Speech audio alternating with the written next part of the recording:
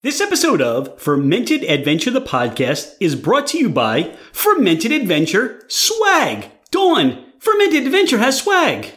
I know, it's so exciting. It's so exciting. Now, how do people find our swag? They can go to our website at fermentedadventure.com and there's an apparel tab. Click on that and it'll take you directly there. Click on the apparel tab and you're going to find shirts with the Fermented Adventure podcast logo on there, right? Yeah, exactly. What we wear when we're out and about. Also, we're going to be highlighting holidays, anniversaries, bar mitzvahs. No, we're not going to be doing that, are we? No, but special days, yes. Look on our website because we have a couple Cinco de Mayo t-shirts coming out that we know you're going to love and wear on Cinco de Mayo. Yep, they should be out in next week. Check us out, fermentedadventure.com. Click on the apparel tab and wear our swag. Cheers!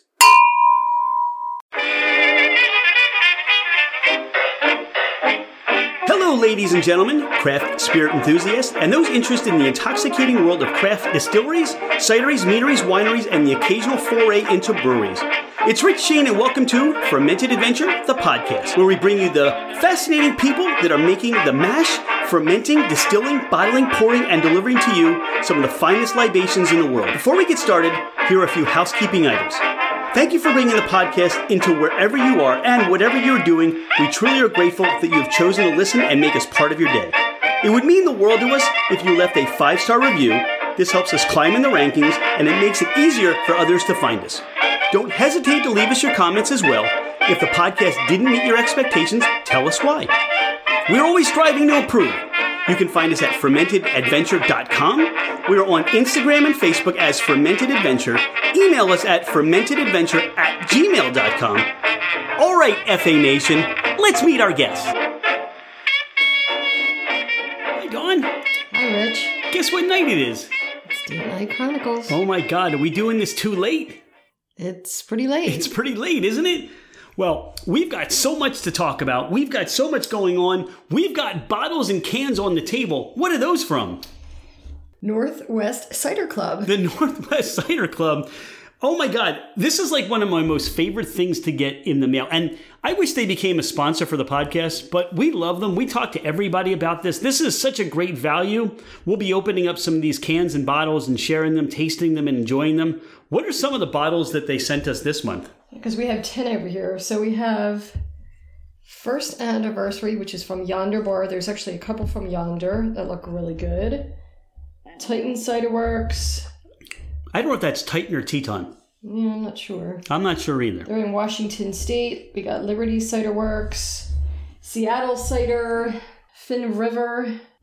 Bunch of different ones. I think there's two. Peak Light. Yeah, Peak Light. This one I'm looking at is another Peak Light. There was one that had apricot in it, right? Yeah, it was this one, the Teton, or however you say that one. Teton. That one's really, we're gonna get mail. That one has a metal, more like a champagne look to it. What was that one you just touched? This one right here? No, the one next to it. Because that one's Liberty, and this is another Finn River. That one's got like a goose on there. Yeah. I can't wait to open these. I can't wait to try these. Now, these come from the Northwest Cider Club, and this is, like, look them up. Seriously, this is such a great value for what they offer, what they ship to you, and we always enjoy all their ciders. We really do.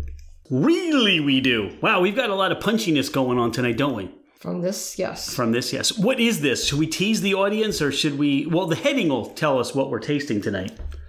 We'll tease the audience. Okay. We've been out and about, right? Some of our last interviews that we've done. We were in Kentucky the end of February, beginning of March. We're taking a breather, really, because we had a bunch of episodes on the podcast, and now we're kind of just taking a breather. We've been doing some work around the house. We've got 7 acres of mulch sitting on the driveway. True. There's a lot of mulch there. We've been painting. We've been installing windows and air conditioning. We've been crazy, right? Yeah, getting ready for all these big events. Yes, getting ready for all these big events. We were at Beach Bee Meadery, which we had a great time with, creating some great ciders and meads. Who else do we get to visit over the last couple of weeks? Munchie Machine. Munchie Machine. What's Munchie Machine? They are a food truck in Delaware County that... Yeah, great bunch of guys, the Munchie Bros, or the Munchie Men. Yeah, great food. We shared some beers with them. And a cider. and we interviewed Green Bench Brewing Cidery Mead down in Tampa. I'm trying to make a plan for us to get down to Tampa. I'm okay with that. All right, you heard it here. She's okay with that.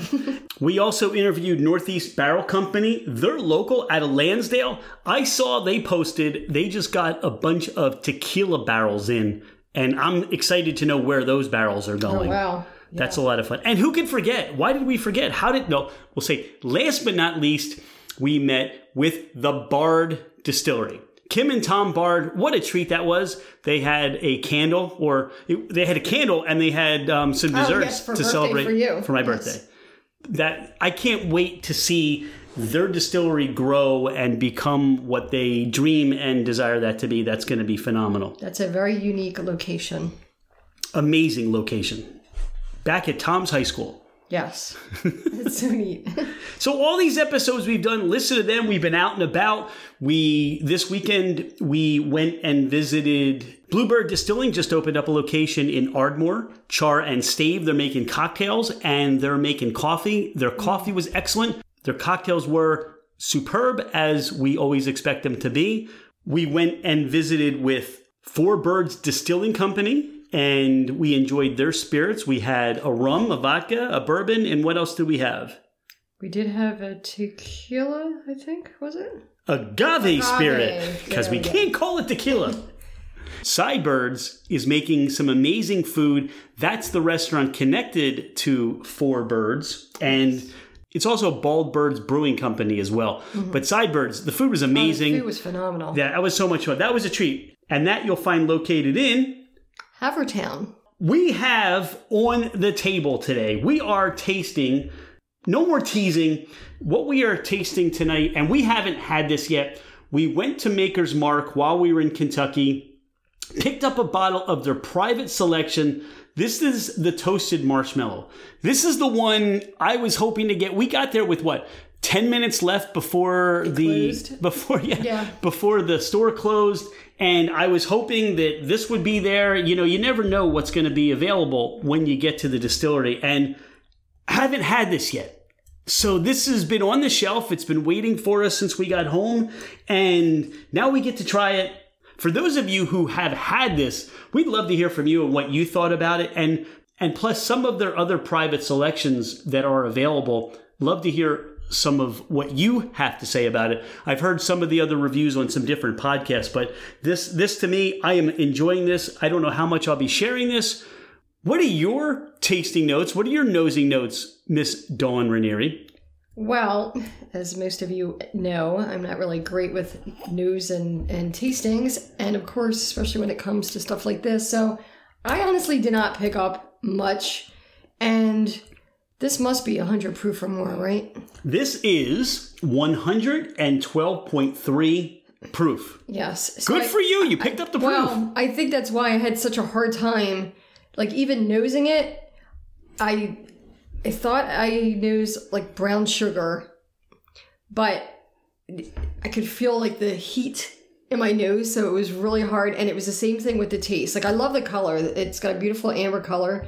But the taste, it was so bitey and it's so much of a burn for me that I had a really hard time. Even when we did put the drops in, proof it down a little bit, I was having a really hard time picking up stuff because all I could deal with is the burn and the bite.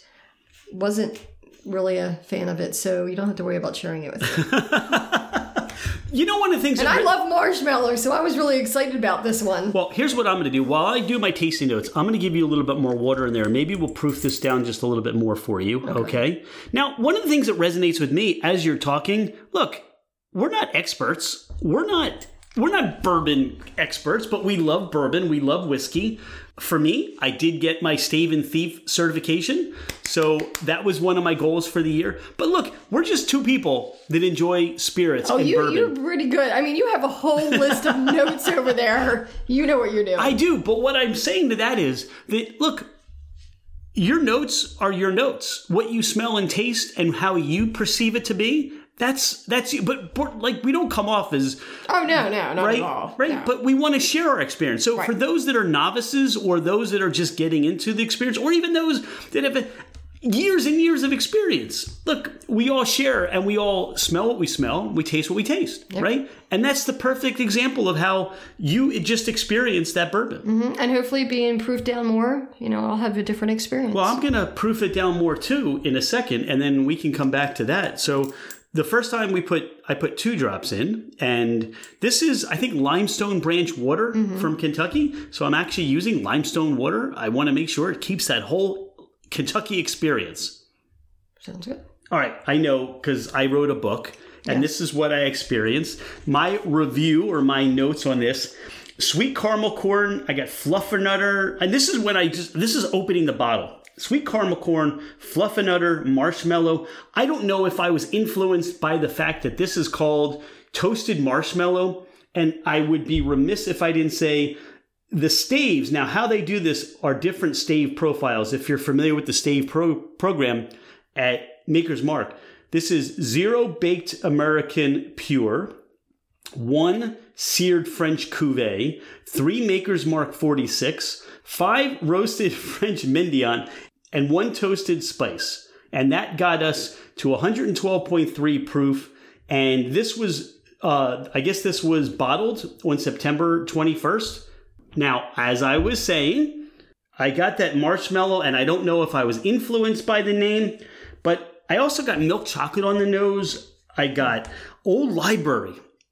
Like there was a woody booky kind of nose to that I was enjoying. You're looking at me like, how did I get all that out of that?